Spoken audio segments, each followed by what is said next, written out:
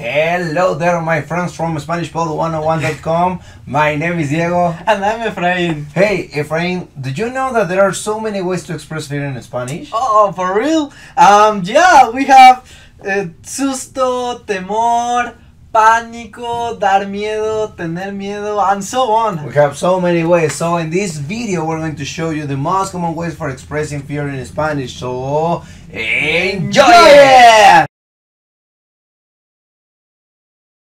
So let's start with fear. Keep in mind that in Spanish, you have or you give fear. So, you don't scare, you give fear. And you're not afraid, you have fear. And let's break down the word fear. And the first one we have is temer. Exactly. So, temer is the word that you use for a specific fear. Kind of a haunting and deep-seated feeling. So, for example, you may use it in a situation like temo que este video no tenga muchas vistas. And that's the same as mi temor es que este video no tenga muchas vistas. You can also use temer in kind of a formal situation, and it works the same as in English the word fear or I'm afraid that. So for example, temo, imagine this, my girlfriend doesn't want to speak with me anymore because I'm afraid that I said something bad to her. So in this situation I will say, temo que le haya dicho algo malo a mi novia. Miedo, meanwhile, is a common sort of fear. So you have these fears of heights, of spiders, of the dark, and public speaking, and so on. In Spanish, you would say me dan miedo or tengo miedo de ellos. Remember that these things give you fear. For example, me da miedo. Me dan miedo las arañas, me dan miedo los escorpiones, y tengo miedo de la oscuridad, and this is miedo. Yeah, exactly. So now the next word is asustar, and that's basically what I just did. So the word asustar, we could say that it is a sudden fear. And for that we have the verb asustar or even dar susto or the noun just susto. Now keep in mind something. In English you will translate this as to scare. But in English, remember that scare is also a deep-seated feeling. So you will say in English, spiders scare me. But in Spanish it will be more like tengo miedo de las arañas o me dan miedo las arañas. You will only use asustar or dar susto or susto in this, a shock, in a sudden fear. ¿Qué susto me diste? Lo siento. Next word is espantar. Espantar is pretty similar to asustar, but it has a little bit difference. Espantar works better to scare away.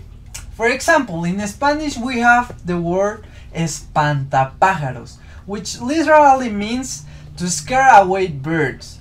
And be careful, we also have the word espantoso, and it doesn't mean scary. It rather means dreadful. Exactly, so don't confuse. Dreadful is espantoso, not scary. So you might ask yourself, so how should I convey scary?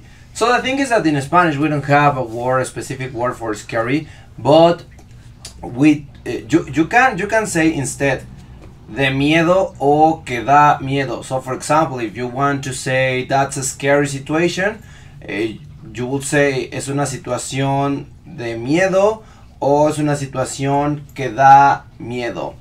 Now another note. Don't say miedoso, because miedoso is not scary. Miedoso is actually someone who is a coward. So No seas miedoso. Don't be a coward, basically. Mi novia me lo dice todo el tiempo. Ahora te vamos a dar más palabras con las que puedes expresar miedo. Y así puedes expandir aún más tu vocabulario. La primera palabra es tétrico. Esta palabra se puede traducir al inglés como eerie. Y puede ser perfecta para describir una calle sola a mitad de la noche, también una casa abandonada o una foto de un cadáver. La siguiente es aterrador. Se puede traducir como algo que es scary, pero va aún más allá. Scarier.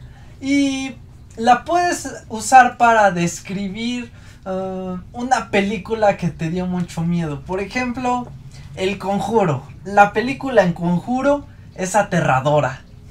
Realmente. Ok, también tenemos las palabras pavor y pánico. Las podemos utilizar en una expresión como me da pavor o me da pánico. Y eso se utiliza para un tipo de miedo fóbico y también con odio. Por ejemplo, a mí me dan pavor los insectos. Y también a mí me dan pánico los insectos. Finalmente tenemos la palabra horror y cosa. También los podemos utilizar de forma similar. Entonces podemos decir me da horror o me da cosa. Y esto en inglés es como it disgusts me. Por ejemplo, ese señor me da horror.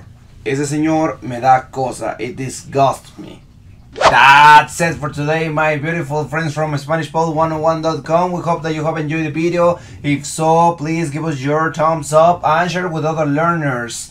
Nos vemos en el siguiente video.